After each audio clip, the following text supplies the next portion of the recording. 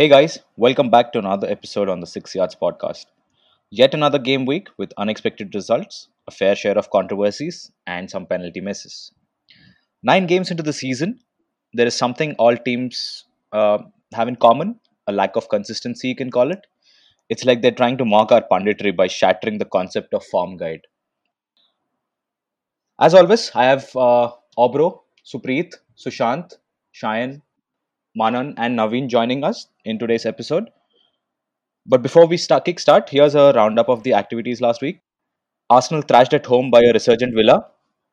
United bounced back to continue a 100% away record against an insipid Everton side. New boys Ziyech starts as Chelsea win convincingly against a hapless Sheffield United side. Kane saves the blushes for Spurs as they pull off another late winner yet again. And City and Pool share the spoils at the Etihad. But Liverpool come off worse with star right back Alexander Arnold injured. First up, let's start with the game of the weekend. Supreet, welcome, mate. I'm sure you're still reeling from the Arsenal shock defeat. Just after discussing the impressive defensive record in the last episode, you think you jinxed it? I think I did. You must be smirking behind that recorder, right? Oh, more than smirking, man. Yeah, I think I jinxed it. I think it goes to show that football. There's no prisoners, and I think Arsenal just got done by a much better Villa side. Right, but let's get to the topic first. I mean, it was evident that the side lacked creativity throughout the game. Arteta substituted, Partey for Ceballos at halftime, but that didn't seem to make an awful lot of difference. So, what are your thoughts on that, and how do you see Arsenal play out these situations in the future? I think we've lacked creativity in all of the games this season, apart from the one against Fulham. And that was against a newly promoted side first day of the season. So I think we had an easy win there. But since then, we've just narrowly beaten West Ham and Sheffield United at home. Um, we've lost to, we already lost 4 games this season, right? And Yeah. we just, even against United, we didn't create too many chances. I think we kind of lucked out with getting a penalty and we scored that. Hmm. Even against Aston Villa, I mean, there were absolutely no chances that I can think of. The only chance that was a really good one was the Lacazette header, the cross from Tierney on the left. Yeah. Even when Yeah. Tobias came on, his best moment seemed to be, when he cleared the line of when he cleared off the line from I think Ross Barkley, right? That would have probably been 4-0. Yeah. Um, Yeah. and I mean, it just goes to show, that there is, serious dearth of creativity in midfield. We kind of stuck to the same squad that Arteta started at United, and Hmm. deservedly so. I think the same team. I think they put on a solid performance at Old Trafford, and I think all of them deserve to start. But I Yeah. think the manager needs to be a little more pragmatic. He needs to understand that home games, there's a difference between home games against weaker teams and away games at much more tougher opposition. The way you set Hmm. up also needs to change. We should have probably gone up with mixed and matched a little bit. Probably started with Pepe up front rather than Willian, who was flat. I think Yeah. overnight I read a stat somewhere that said that 90% of his passes were in fact backward passes and not Yeah. forward passes, and that kind of shows how stifled we were, and how flat our players were as well, right? Hmm.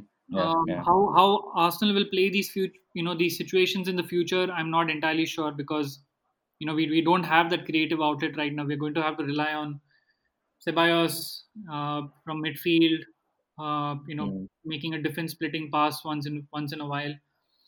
Yeah. Hopefully, a change in system where Aubameyang plays through the center rather than on the left, where he's being stifled. Have Yeah. Saka and Pepe maybe play a little more upfront to give them some more room to create opportunities.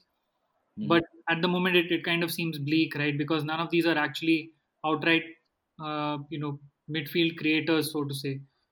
Yeah. So I think Yeah. we'll have to just wait out till January and see if if we have funds, or if we can make another creative signing, to kind of bolster that midfield. But right now it looks very flat. It looks uninspiring at the moment. I mean, I thought we Yeah, were well defensively well set up, but that doesn't seem to be the case, right? We just got blown away by Aston Villa, so yeah, so doesn't look too good right now. yeah, yeah. I mean, January in footballing terms is still far off, right? Considering the amount of games that there's left to play. Uh, don't you, do you think Arsenal, the board in particular, and Arteta should bury the hatchet with Ozil, and because he's exactly what you guys are missing right now, or probably I'm still surprised why Joey Willock hasn't been given more chances in the Premier League. He's had some man of the match performance displays, right? So why not give him a couple of more chances and try? Yeah, that's what I was hoping for. I was actually hoping Willock would start because it's a home game and we need a little more creativity. He played really well against Molde in the Europa League. He scored two Yeah. goals, I think, and he also provided an assist. He was kind of making a lot of things happen in the midfield in that match. In terms of burying the hatchet with Ozil, I mean, I can go on talking about it, but I don't think that's going to happen. It seems like Yeah. communication or relations between the club and player have completely broken down, and for multiple Yeah. reasons, right? Hmm. You could call it political agenda, or Yeah. Ozil putting out that post and Arsenal maybe not backing him, Ozil not taking Correct. the pay cut when the club Yeah. asked him to. I mean, it became a PR shitstorm when he said, he's going to sponsor the salary of Gunnosaurus, and also the fact Yeah. that his contract requires us to, Arsenal to pay him a performance or a appearance bonus, right? I think Hmm. given all of this and given the fact that Arteta really doesn't see him in the system, he needs someone who can run around for 90 minutes, put in tackles, put in a proper shift rather than drift in and out of games. I think it Yeah. just makes sense, for Ozil to start looking for new clubs in January, which is when he can sign a pre-contract agreement and Hmm. just end it with the club. Yeah. Um, I do think Joe Willock has a big future at the club. So does Reece Nelson. I do feel we should give Joe Willock more chances, and maybe Yeah. even if we play a three in midfield, I think he should be one of Mm. the three midfielders. The kind of formation that I kind of think will work is Aubameyang in the middle and Saka and Pepe on the flanks, Hmm. and a midfield of Elneny, Partey, and Willock. Yeah. Obviously interchanging with Ceballos and Xhaka, depending on fitness and freshness before the match. Um, Yeah. Yeah. yeah, I think there are a few options there, but overall, I don't think how convincing these options are to Mikel Arteta in the Premier League, right? So Yeah. yeah, I mean, it is what it is at the moment. Right.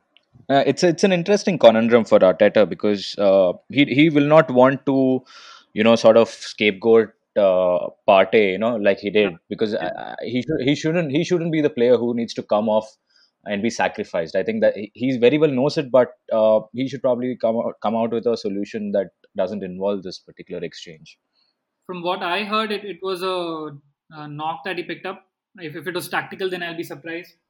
Yeah. Uh, Yeah. but I mean, from what I've heard, I think it was a niggling knock that he picked up during the first half, which is why he had to make the Okay. halftime change. I don't think it was a tactical change per Mm. se, because I mean, um, we wouldn't have had any defensive cover Yeah. if if he had bought on Ceballos, and that is exactly what happened, right?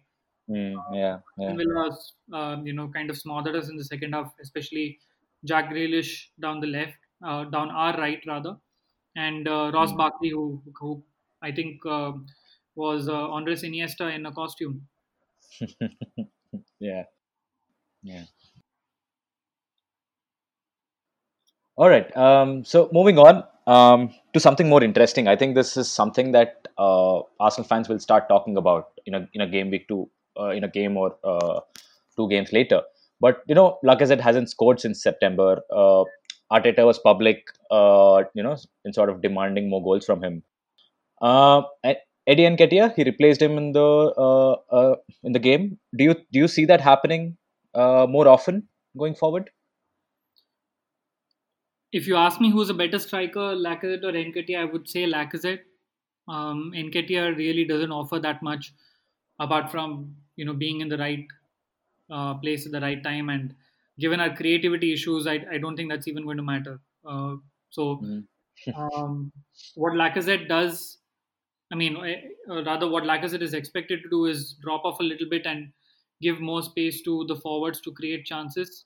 And he's kind of Mhm. struggled to do that as well, right? He's just not Yeah, in the right form at the moment. He scored 3 goals in the first 3 or 4 games of the season, and then he's yeah, petered out. It looks like, centrally we don't.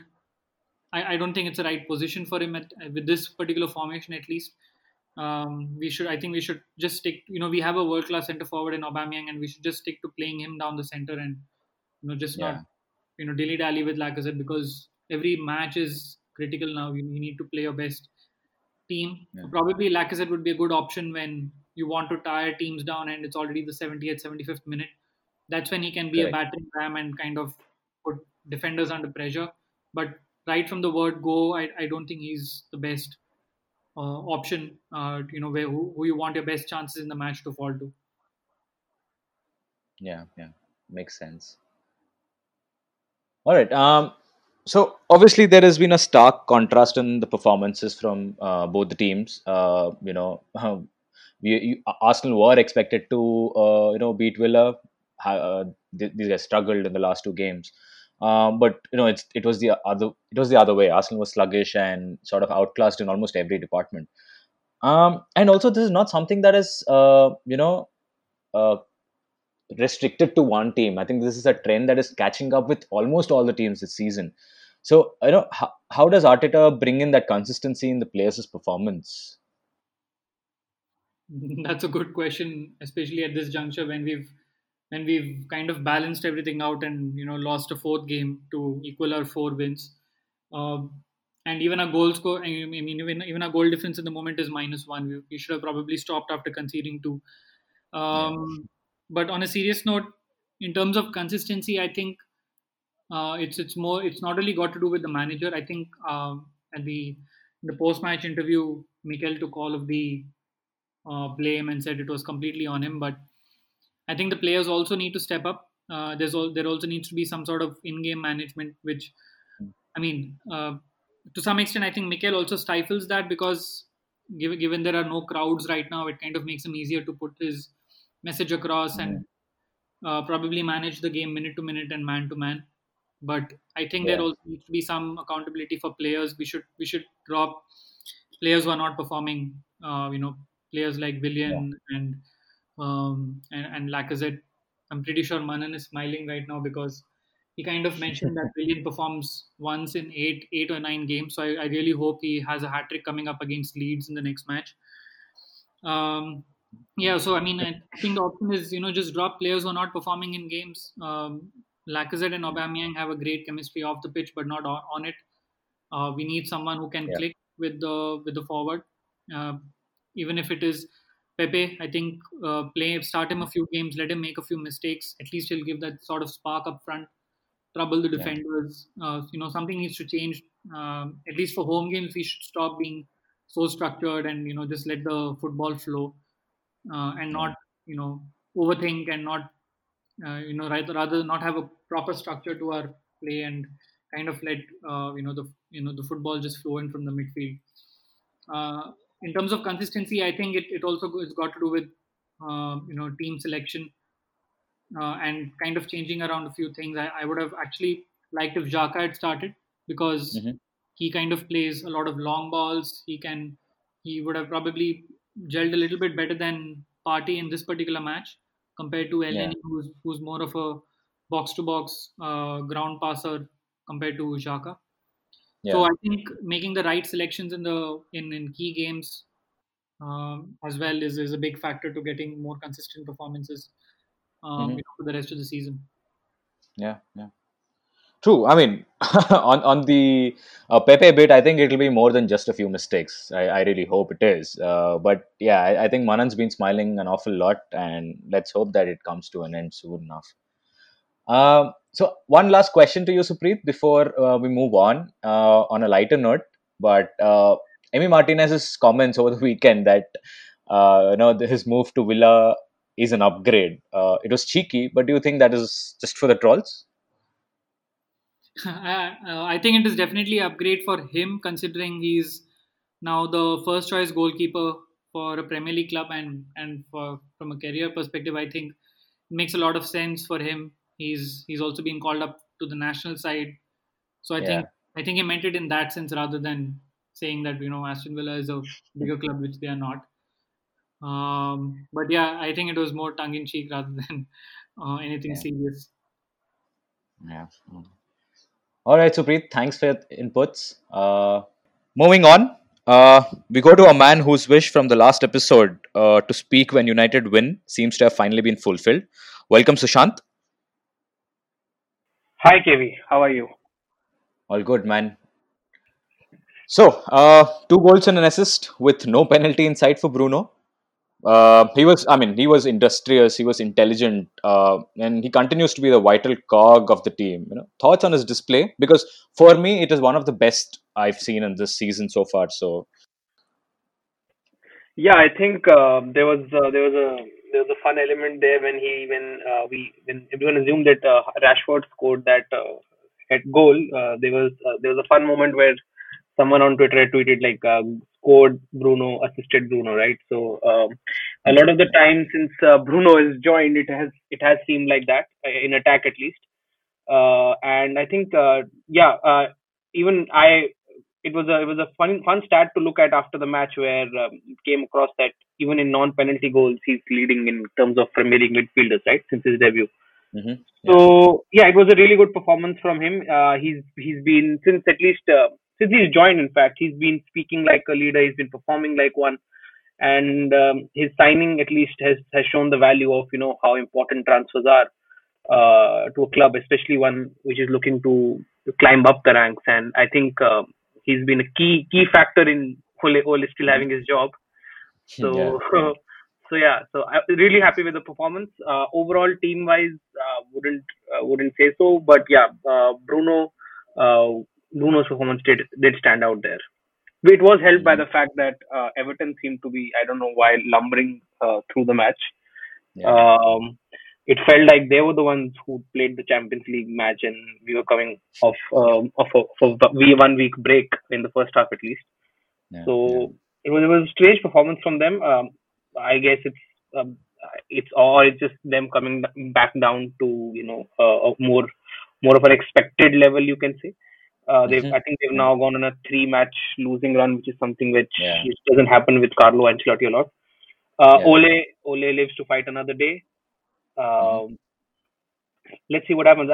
Overall, the performance, I think in the second half, United were tired. I think Ole spoke about it post match as well, with regards to how the fixture setup has been done, and then it was really a really I would say a performance that wasn't attractive, but it was effective. hmm And yeah, especially when you're coming back from a Champions League match, and that is something the team will eventually, will have to learn. As some of them here, some of them at the club, especially Harry Maguire, Van Bissaka, and even Bruno hmm Fernandes, they're not used to a lot of midweek games and the weekend games, and that's something that you will the club as a whole will have to get used to, because that's what you do when you're a Champions League club.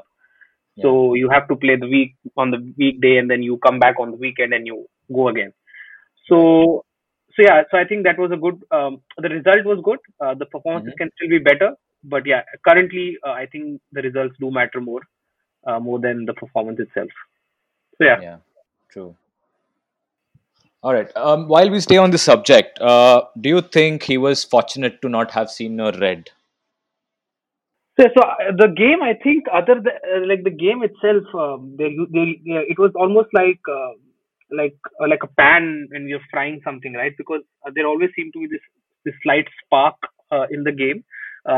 In Hmm different moments, there were tackles on both ends where where you felt like, oh, now this game is just going to go up another level, and they're going to start.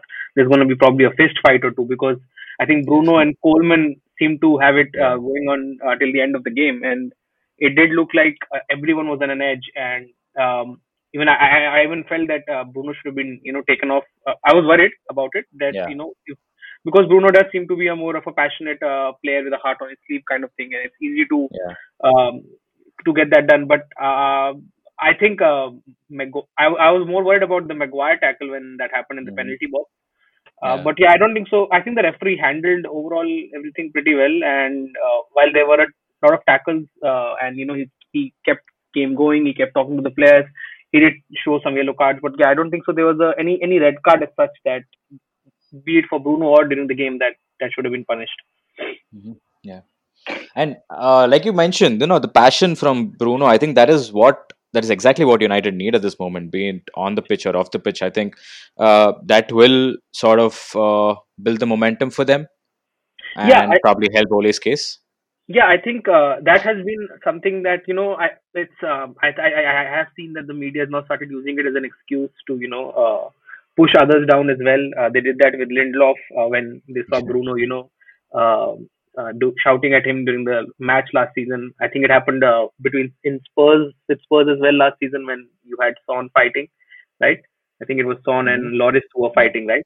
yeah, yeah, Yeah, so I think I think now they've been doing the same thing with Bruno as well, where they're just using all. So I read an piece, I think by the Times, where they said that Bruno got exasperated in training with Greenwood, right? So I think it's important yeah. what Bruno's bringing to the squad, because I think that's something that fans would say they're lacking from players for a long time.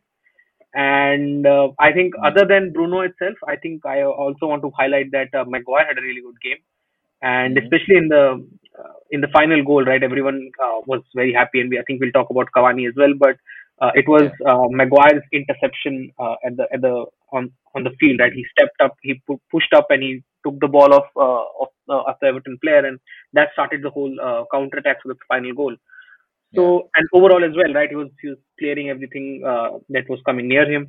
So, yeah, so I think that was also a good performance from him, along with Bruno, and those two really Yeah. stood up when it mattered. So yeah, so really happy with that overall. Yeah. Yeah. But when you look at this, it's 3 wins on the roads now. I think that's a good record to have. But what caught my eye was that Pogba started on the bench. Do you think that was a big call from Ole? And also, what did you make of the midfield partnership of Fred and McTominay? So yeah, so I think Pogba on the bench, just because of who he is always going to be assumed to be a big call. Like, will be understood if you put him on the Hmm. bench, right? But if you do look at the performances, I think it was a more of a good tactical decision by a manager, right? We've Yeah. seen that while the Fred and McTominay partnership doesn't really provide you with any sort of creativity, it Hmm. does provide the defense a shield, right? Now, Yeah. the main issue here where you can't have Pogba and Bruno on the same pitch is primarily because our defense is not really great when it's exposed to a lot of attack. What I mean by that is that they're not really good 1v1 defending, right? Lindelof can be gotten at.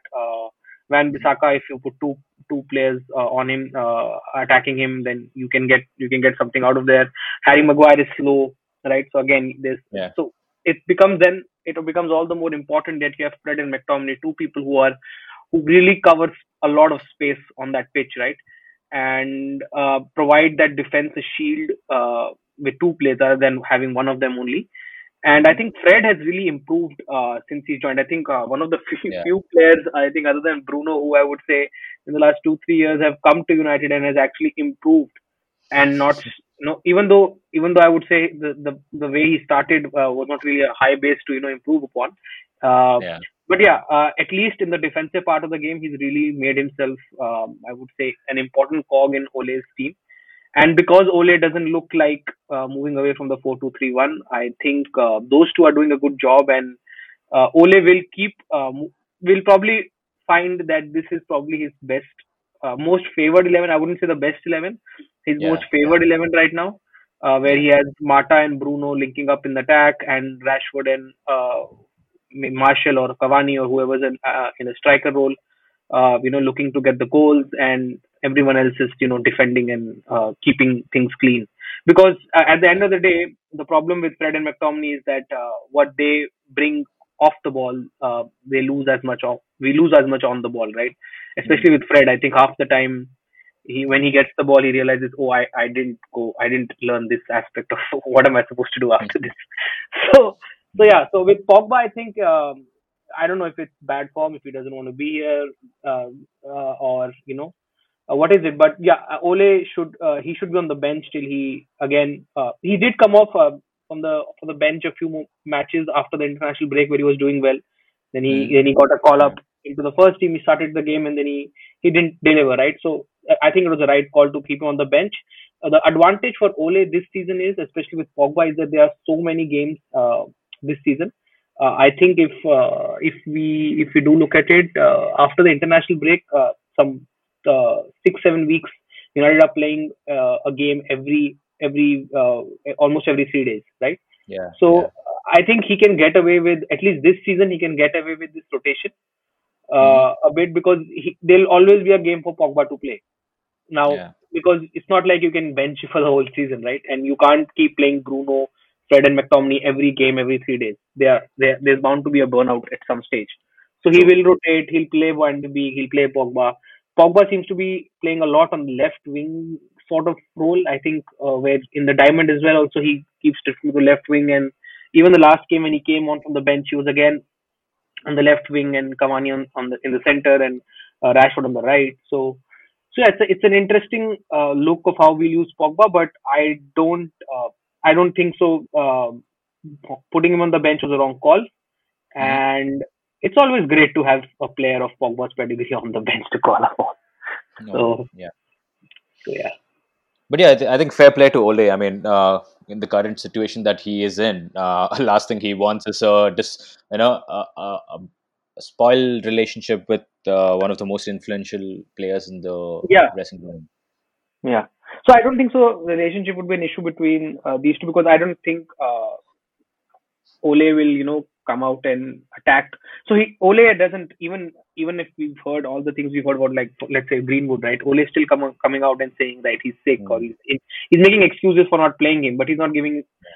Okay, we don't know if what the news regarding Greenwood is true or not, but it could possibly be, and Ole is still protecting him, right? So I think the same Yeah. case with Pogba, or any other player for that matter. Ole is never going to come out into the media and he's going to call out a player saying he's bad or he's a bad influence or anything. He's just going to keep it in house, and I think that's Yeah. what he likes to do. And I think that's, as long as he does that, he's not going to lose the dressing room. So Yeah. I don't Yeah. think so that's going to happen with Pogba as well. If Pogba wants to leave, I think he'll leave in the summer, and it will be done with a sort of a, there you go, bye bye, see you, we move on. Yeah. Yeah. Yeah. Yeah, sure. So now moving on to Edinson Cavani. He's finally opened his account.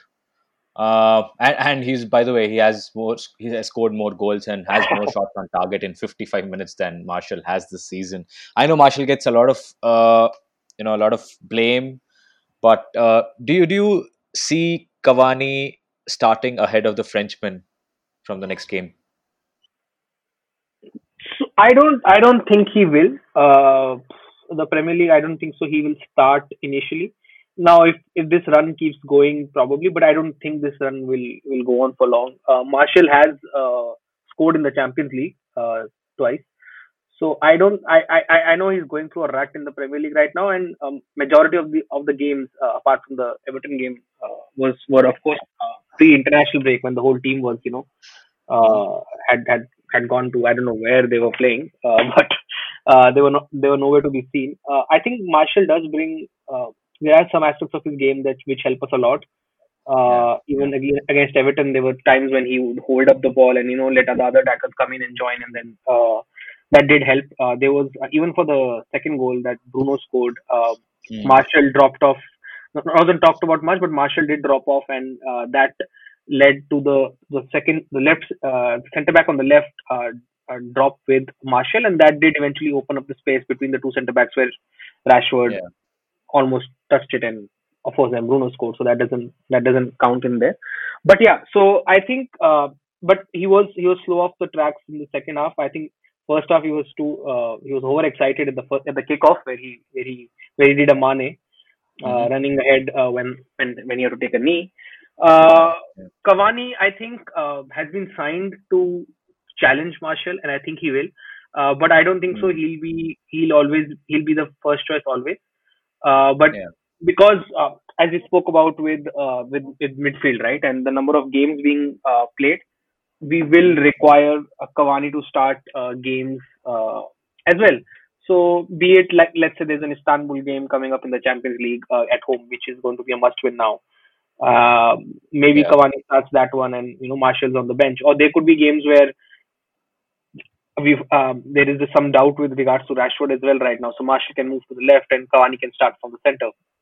Hmm. And so it does bring upon all kind of opportunities. I think Marshall does need to find his scoring boots fast, Yeah. because it's really important. And I think we've seen with him in the past as well, when he scores one and he gets that confidence, then he's a sort of a confidence player where if he scores one, then he'll go on this really good run of goal scoring, right? And Hmm. last season he was the top scorer for United. Hmm. So yeah, I think he'll Cavani will play some games ahead of the Frenchman, but I don't think so. He'll be the first choice number nine across the season. Right. Right. Interesting thoughts, Sushant. Thank you. Thank you for your Thank time. you, thank you. Next up is a team that is starting to gel. It pains me to say, but they look quite capable of challenging for the trophy. Welcome, Manan. How do you feel at this moment? Hi, KV. It's all good, man. We are in a good place right now, aren't we? Yeah, absolutely. You and I have been having this conversations offline, and I've been telling you that this is the signing of the season and potentially could hurt us the most. I mean, I might be jumping the gun here, but I still feel that he's beautifully placed in the Premier League, and he seems to have slotted in perfectly. What are your thoughts on ZX performance? Like you mentioned, Karthik, he's been fantastic. He's out of all the signings that we made, I've been looking forward to see him play. And what's so good about it is that we've not even seen the full strength attack of Chelsea. In Werner, Pulisic, Havertz, and Ziyech. But Yeah, I've been thoroughly impressed with him, and from what I've heard, Frank has also been looking forward to seeing Ziyech more and more often in the team. I hmm, guess Rio or someone said in the media recently that Frank has been raving about Ziyech's capabilities on the ball, and you can see why now. He's been yeah, absolutely phenomenal whenever he started for the club, which is around 4 games now. He's scored, assisted, and he's someone who can create chances out of nothing, and someone who can unlock deep defenses. So I think yeah, it's been a very astute acquisition, and for the price yeah. that we've paid, he looks already like a brilliant signing to me. Yeah, yeah. Especially, I mean, considering the fact that Chelsea have been actually looking for that one Eden Hazard type player who can actually go on his own and sort of unlock any particular defense, especially the sturdy defenses that we have in Premier League.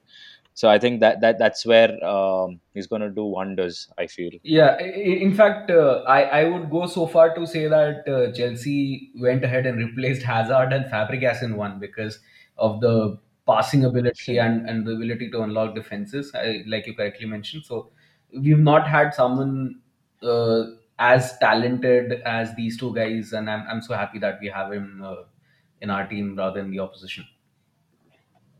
Yeah, but I don't understand why this comes as a surprise to a lot of people. In fact, yeah, he's not young. He's 28, isn't he? But his performances for Ajax were stunning, especially for those who have been watching this Champions League. I think it was very evident that he's got quality, and I'm surprised that not a lot of teams went for him. But yeah, I think it's a very astute acquisition for Chelsea, like you mentioned. Indeed, and I think Supreet will be biting, his nails at it. That Arsenal were really interested in signing him. I guess last season, from what I know, Ziyech has been a fan of Arsenal and Barcelona from his previous interviews, is what he mentioned. So yeah, indeed, it was a bit surprising as to why no one really bid for him. Just a slight correction, he's 27, so he's still got some time. And yeah, for sure, I think it's indeed there's this notion of among football fans that the other leagues are not as strong as the top five in Europe, which is a Hmm. misnomer in my opinion, because a lot of talents come out of the leagues such as the Eredivisie and the Portuguese league as well. So I guess that's a false notion, but yeah, it's been a Yeah, brilliant signing for Chelsea. true. Just a clarification: Supreet would be biting his nails anyway, irrespective of this. So. Indeed, Yeah. indeed. All right. Okay, but anyway, I think another observation that I had was that Chelsea are starting to get stronger in set pieces now. Both in terms of defending and scoring from them. Zuma's got a brace already, and Silva just scored against Sheffield. I think with Ziyech coming in again, we're bringing in this man of the moment. His inch perfect deliveries, will this prove to be a weapon to close out games, especially obviously we spoke about his potential to unlock defenses, but in case that doesn't work, do you think Chelsea are better placed with the set pieces now? Absolutely, and most of the credit goes to Anthony Barry, who I've mentioned in my previous discussions in this episodes, that he's someone who we got to coach the defensive aspect of it. So a lot of credit goes to him as well. Uh, Hmm. Chelsea have not, like you said, not only improved in defending set pieces, but we've got really good at attacking them. And it's not Hmm. just down to Ziyech. I think we've got to bring in the likes of Reece James, who's got a mean cross in him. So even he can take corners Yeah, and set free kicks. So I guess yeah. there's the best part about all of this is that I'm incredibly excited that we don't rely on a single superstar anymore. The Hmm. threat comes from all directions. We have 14 different scorers already this season. Hmm. 10 goal contributions directly from defense. So again, a small credit to Ben Chilwell as well, who has been very good. Yeah. He's not talked about enough as a signing, while Hmm. all the others take a lot of limelight. So I think he's been fantastic as well. And Yeah.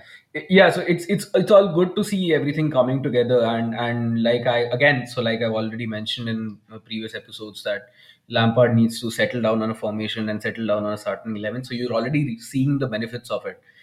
We've virtually named unchanged 11s in the Champions League and the Premier League, and you're already starting to see that the defense is coming together, the attack is coming together. So we are in a good place right now. But again, so I'm not getting ahead of myself anyway.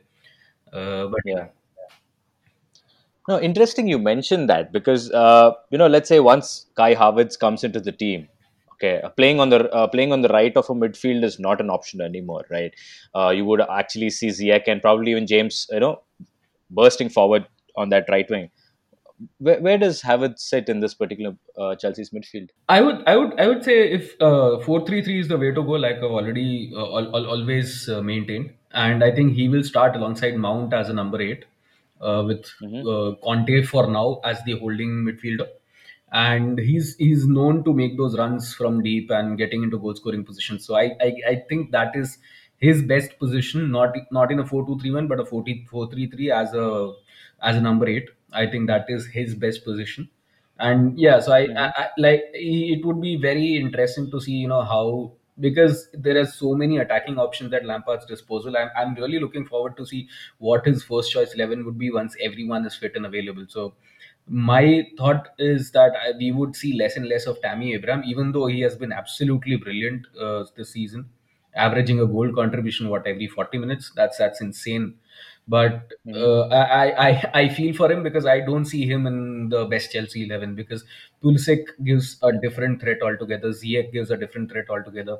Werner's bursting Yeah. runs again. So these are all different types of threats in attack. Yeah. Mhm. So it's a very good time to be a Chelsea fan right now, not to gloat too much. I know. The prowess of oil money, man. Let me tell you. At least you have a owner who cares. Yeah. All right. Thanks, Manan. Thanks for your thoughts. Cheers. We'll see you soon. All right.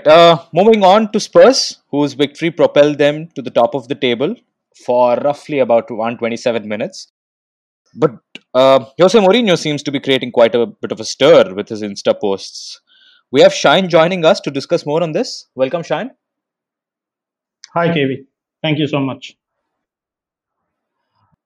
come at the moment, come at the man.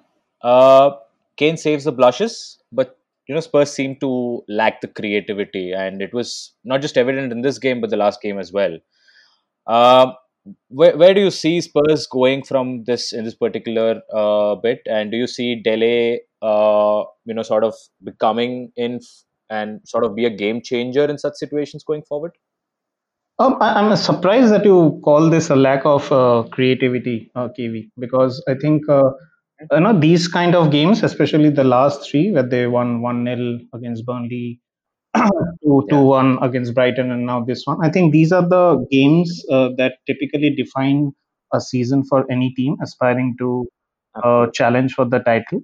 And Yeah, if I can point out, I think the game actually turned on its head after around 70 odd minutes when Lo Celso and then Vinicius yeah, came onto the pitch. Before that, I think even though Matthias Pereira, their star midfielder, wasn't there on the pitch, they were under a lot of pressure. Spurs with the whatever West Brom were playing. yeah, Considering that, and then the game changed because of the two substitutions, which were the attacking midfielders, you can say. So I think Mourinho has quite a bit at his disposal, considering that there was no hmm, Lamela and Bergwijn in the squad. So you add them into the forwards of the attacking midfielders, and there's a lot of creativity that I see on the pitch and in the squad that Mourinho has. But hmm, I think, as you said, and this has been a problem with Spurs, the dependency on Harry Kane, which I don't think will go away very soon. So when you say yeah, saving the blushes, yes, but that could have been any other player, considering Min Song and other players have also chipped in.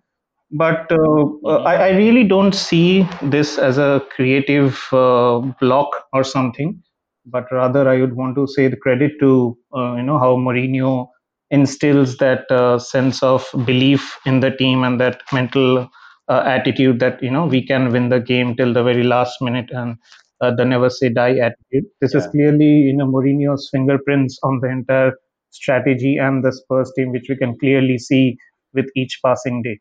So I don't want to put too much into that, but clearly good signs, I would rather say, for Spurs in this season. true.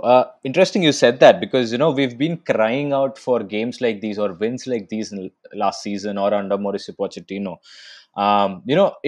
Football is really baffling. You cannot really explain how performances against Newcastle and West Ham sort of got us only 1 point, but performances like these against Brighton and West Brom are getting us 3 points. So it's interesting, but yeah, as you rightly said, I think Mourinho's authority is clearly evident in these games, and it's a good thing because these are the games that Spurs have consistently lost. As you can say, bottled it. I think that it's one good interesting piece that is coming out of the last few games. So And I think what I just I think to add on to that mental fortitude that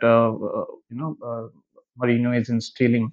I read somewhere that the players and the manager and the backroom staff, they actually got back together and they sort of cried, as they say, after that West yeah, Ham 3-all draw. So yeah, when that happens, the team, when they on almost till 80 minutes on the verge of winning a game, and then you give away three goals and you lose 2 points, and then the manager, yeah, rather than blasting the players, which Mourinho can do, but rather if you yeah, take the pain of that draw, and if you learn from it, which I think Mourinho has pointed out over the press conferences and with the commentators and all, that if you learn from it mm, and if you take those lessons and then you implement it, I mean, it can be a 1-0 win, it can be a 2-1 win, but if the result shows in the next 2-3 games over the course of a season, I think that is where mhm. it will make the difference for Spurs at the end of the season. Yeah, yeah. I mean, it's interesting because there were some reports that Mourinho gave his famed silent treatment after the defeat, after the draw against West Ham, which sort of change the mood around the dressing room. But Shine, I mean, coming back to this one point, have Spurs finally learned how to pick points the hard way or the ugly way, you would call it? I would say so. I would definitely say so because if you, I mean, look at the games, right? The Burnley one, then the Brighton one, and this one. And I think we discussed this also. Going to turf more, getting a win is pretty difficult for any team. Not only specifying on Spurs, but I mean, Liverpool have said this, City have said this previously. It's a tough ground to get away with those 3 points. So Yeah. Mourinho, it's often said that he's someone who is absolutely focused on the result of the game. He's someone I think you can, if you tell him that let's take 1-0 win for the rest of the season, and he will be absolutely glad. I mean, with him, I mean, someone like a Pep or a Guardiola, sorry, or a Klopp or Ole, they might all look for beautifying the game and go for a 3-0, 2-0, or some sort of those kind of score lines and playing the game a little beautifully. But I think Mourinho is a very realist at the end of the day. For him, and this has gone against him from time to time, but he doesn't care a damn. I mean, as long as I win the match or my team gets those 3 points and it reflects in an European Cup or a domestic cup or a Premier League, he doesn't give a damn. So for him, getting those bad draws, I think, is much more important than getting those flattery 3-0 or 4-1 wins. So I think Spurs Yeah. are, I think they're just seeing that thing, as I said, the Mourinho effect, and I think they would be happy to continue like this down the line, considering that we Yeah. have the winter break coming up, and we're just maybe what 7-8 games into the season. There is still a long way to go. So I think Spurs and Mourinho will take it any day, a dogged fighting win at the end of those 90 minutes. All right. Yeah. Yeah. Thanks, Shine. By the way, I think Manan would be pissed for leaving out Frank Lampard in that host of managerial names that you had taken. But again, thanks for your thoughts. Thank you, KB. All right. Next up, we have the match, the most awaited match from the weekend, the stalemate at Etihad. And we have Naveen and Obro to discuss this. Welcome, boys. Hey, hi, Kevin. So, Obro, coming to you first. What did you make of the Fab Four in what seemed like a 4-2-3-1 setup? Because we had these discussions. It's either going to be Jota or either going to be Firmino, but Klopp went for started both of them. What did you sense? Do you see them both playing together?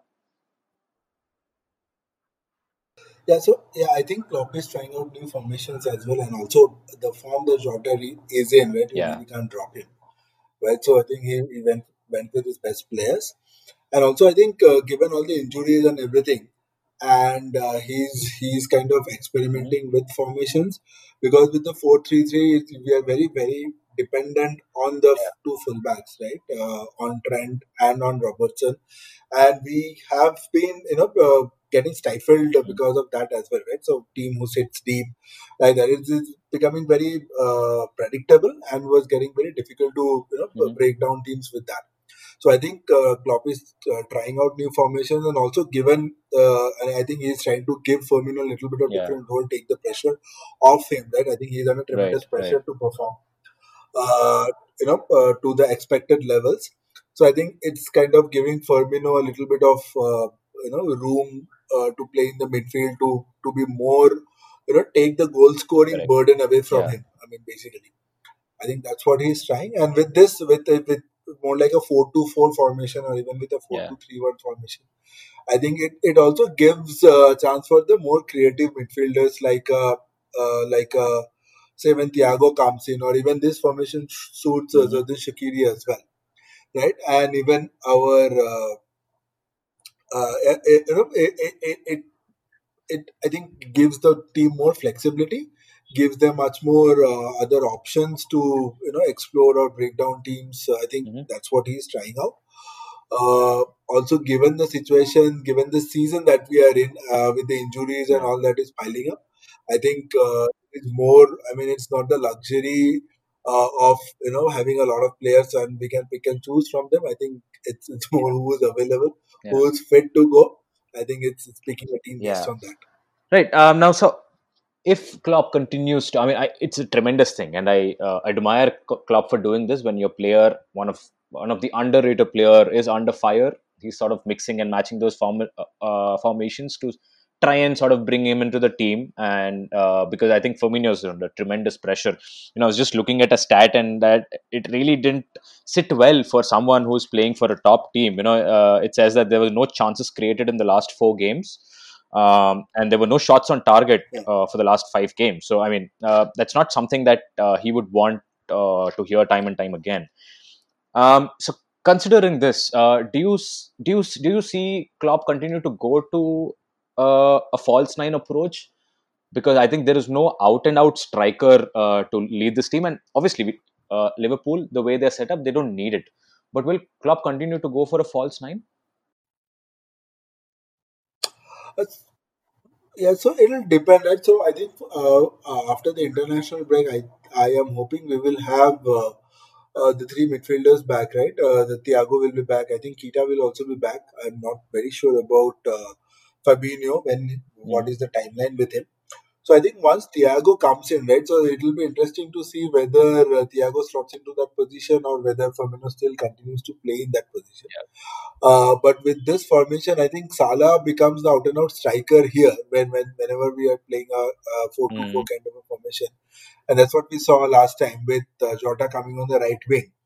Right? I mean, Jota is again someone who's very versatile who can play all the three positions in the front. Yeah. Right? So it was lucky to have him and have those versatile players. So I am not sure. I mean, if Firmino really have to produce and get his form back, otherwise it's very difficult to see him continue.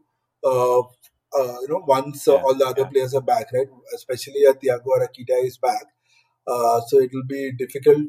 It will be a difficult choice for Yeah. Klopp then, right? So how do we Hmm. accommodate Firmino in that? Hmm. Right. Right.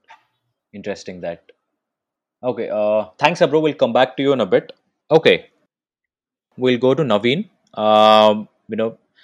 Naveen. Obviously, the first things first.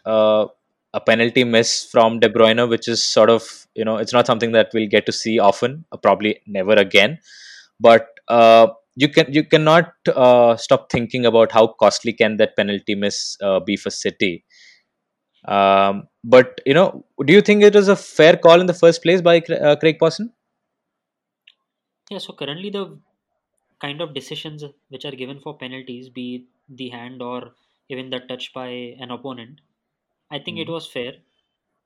Even if that is the case, the decision which went against City, where Walker clipped Mane, even that can be debated. He went down too easily, Yeah, but that is how correct. it is nowadays, especially in the Premier League. Mm. So Yeah.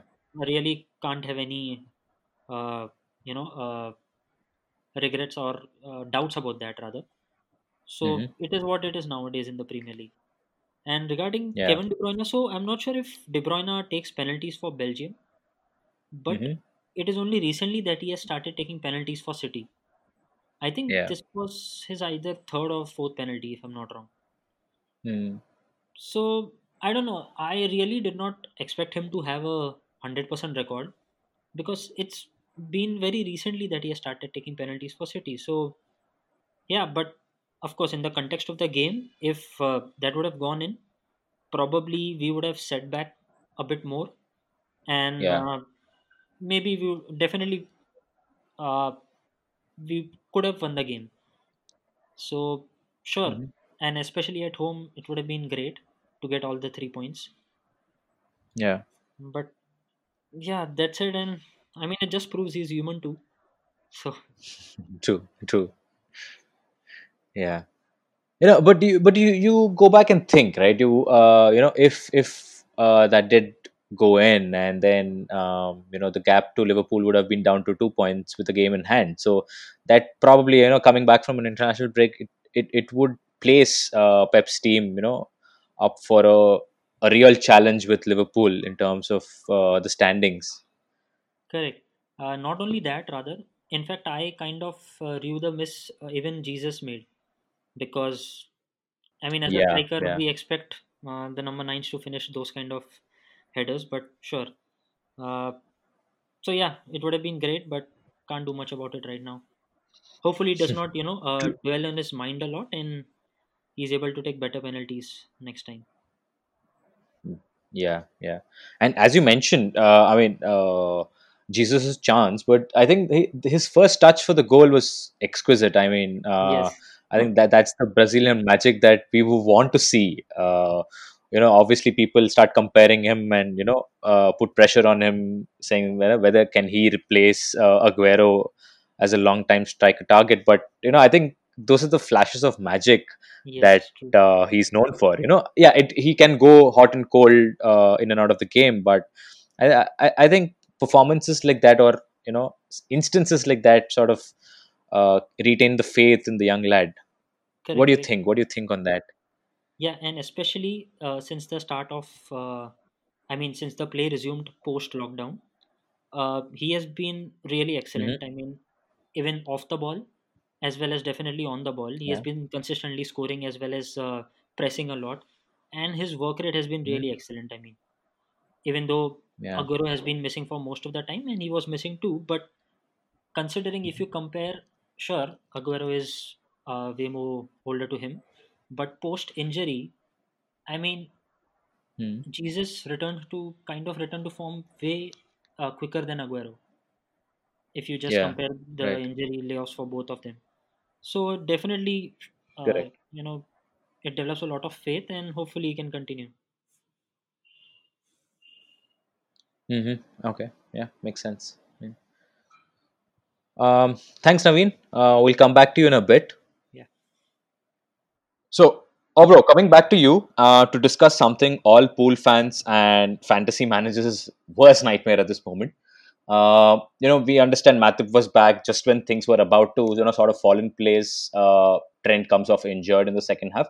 Although I have to say, James Milner was surprisingly good, as a backup. But do you see this as a season defining moment, especially with Liverpool sort of gaining a 5 point lead from City, although they have a game in hand? Yeah, so I mean, this season we are having rotten Yeah, luck with the defenders, right? So most of the time, 50% of our first line yeah, defense is out, right? So BBD is out for the season mostly. I mean, Trent, what we heard, yeah, it's not a long term one, mostly a month or yeah. so. But with the recoveries, you never know, right? But yes, I mean, to be honest, I am not very sure how many fantasy managers did have Trent in their Yeah. in their lineups, because this season he has not been at his best. To be honest, I mean, Mm, obviously he has had his moments, but not the consistent run yeah, that he had last season, right? In terms of creating, I don't think he has been at the even at the top five of of the fullbacks this season, right? I mean, there has been others who have been making quite hmm, a bit of noise. So I am not sure from that perspective, but obviously for us, Trent is a first team player, right? So whenever he's available, his name goes down. Is one of the yeah, first names who goes down true. on the list on the team sheet, right? So Milner, yeah, definitely he is an experienced candidate, right? Yeah, So we have Nico Williams as well on that position. So we are relatively well stocked up on that hmm, position, but. So unfortunately for Milner, while he is very good coming at a 60th minute or so, seeing the game yeah, out with his experience, I am not sure how good he will be from a starting position, right? Because he is definitely not as creative as a Trent, definitely, and I think not even as Nico Williams, right? Who are more of an advanced fullback, right? More a modern day fullback who's more yeah, attacking, more creative sense, but definitely from a defensive aspect and from an experience aspect to see the game, to see the game out and all of that. So yeah, Milner will come in there. It'll be interesting to see next match whether Klopp goes for Trent, because I have not seen him come in uh, this season replacing Trent, right? It has Yeah. been Milner who has been coming in, right? So I don't know whether his form as Dave Klopp is not having that much of confidence on him uh, right now at this moment. It'll be interesting to see next match who will line up there right from the start, whether it will be Milner or whether it will be Right. Right. Neco Yeah. Williams. All right. Thanks, Abro, for that. All right.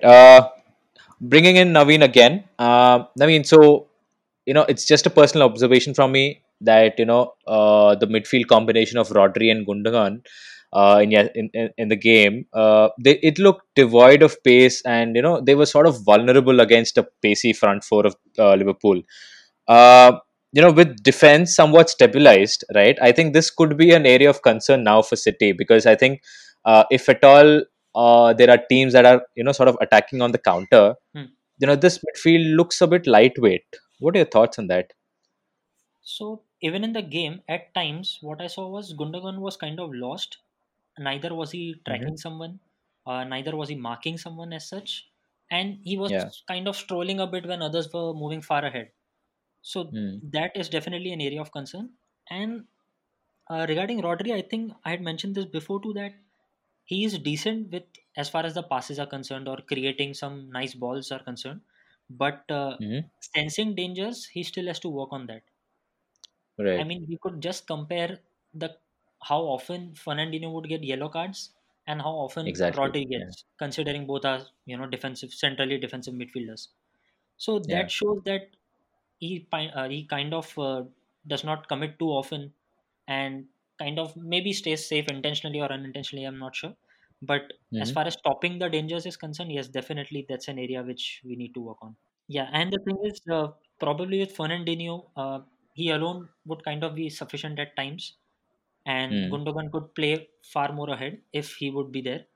But with Rodri, he Right. often needs either some fullbacks to help him or another central Yeah. defensive midfielder. So yeah, Yeah. Yeah. No, interesting you mentioned that, because I think Fernandinho sorts of gives defense that solidarity, right? perfect. Yeah, yeah, Wherein the fullbacks can go and support, because in this setup you see that the fullbacks consciously or unconsciously, they're not driving ahead as much as what Pep would love, but yes, true. Yeah, yeah, I think, yeah, maybe a different combination would sort of would probably is something that I guess is running in Pep's mind. So yeah. correct. And probably Pep and the staff, they have identified these shortcomings, and accordingly, as you said, the fullbacks are not going far ahead. This is a common question to both of you, but I would like Obro to take this first. Um, so obviously, Liverpool and Man City are the absolute favorites to win the league at this moment. But what is that one factor that will differentiate both the teams according to you, Obro? Uh, is it? Are we still the favorites? The two only favorites with Chelsea and Oh, Spurs? definitely. I mean, I it's think. still early, man. Come on. You've seen what happened with Everton, right? Yeah. So no, no, I will be really surprised if Mourinho doesn't give a push for the title. I think this will be one of the best chances that Spurs will have. I Yeah. mean, of course, I mean at least till now, right? So with Mourinho being there, and I think he is happy with his players and how the team is performing. Yeah. But yeah, coming to Liverpool, I think one of the major factors defining will be obviously the defense. How will the defense copes up? And Yeah. especially being, we are too dependent now on Matip and Joe Gomez, who also are quite injury prone, Yeah. right? So VVD, before this injury, I think he played almost 100 continuous Premier League games for Liverpool. Yeah. So that consistency is very rare to replace, right? True. So, Absolutely. what will define the season for us is the fitness issues for the two main defenders for Matip and Gomez. I think if they are able to survive the season, Hmm. I think then we should be okay, right? And even for Allison also, right? I mean, we know how much a difference he brings in, right? Yeah. So even with even with Joe Gomez and Joel Matip, if there's a Allison behind them or an Adrian behind them, it makes a whole lot of difference, Yeah. right? Yeah. So I think this will kind of define the season for us, Mhm. because going forward, I think we will be able to manage. I think we are good enough to get the goals. Mhm. So, and even our midfield is kind of well stocked up. Yeah. So I think what will define the season for us is how good the defense will be in the absence of BBD. Yeah. Yeah. Mm. Very interesting, and yeah, I think it's to the point, bro. Naveen, bringing in you to answer this question, what do you think is the one factor that will differentiate both the teams? Okay, so if I have to compare just Liverpool and City, I think the fact that Mhm. most of our key players have returned from injuries and our defense has stabilized Mhm. kind of, that is what is going Yeah. to be the difference between the two teams. Hmm. But if I am to, just consider all other teams in the Premier League, I think as the time passes and the season progresses, I expect more and more teams to be kind of more defensive, sit back a bit more Hmm. because of, especially the top teams, because of the number of matches all the players are going to Yeah. play. So in that case, Hmm. we need the goal scorers to shine, which is not exactly happening with Right. City right now. So that is an area of concern for sure. Thanks, Naveen and Obro, for joining and giving us your thoughts. All right. So that brings us to the end of this episode. We head into the international break this week with UEFA Nations League and World Cup qualifying matches scheduled to take place, much to the dismay of the football fans across the world. PL teams will be looking forward to gain the momentum with the hope that none of the star players, get injured as the PL action returns next weekend. With Chelsea traveling up north to face Newcastle, Liverpool host Leicester and can go top of the table. If Spurs sort of lose to Man City, which is inevitable, I guess. Then United hope to secure the first home win rather. This season in the Premier League against West Bromwich Albion. And Arsenal face a stern test as they face Leeds United at Ellen Road. Thanks for tuning in. Take care and stay safe. Please follow us on our Twitter and Instagram handle, the 6 Yards Pod, for more updates.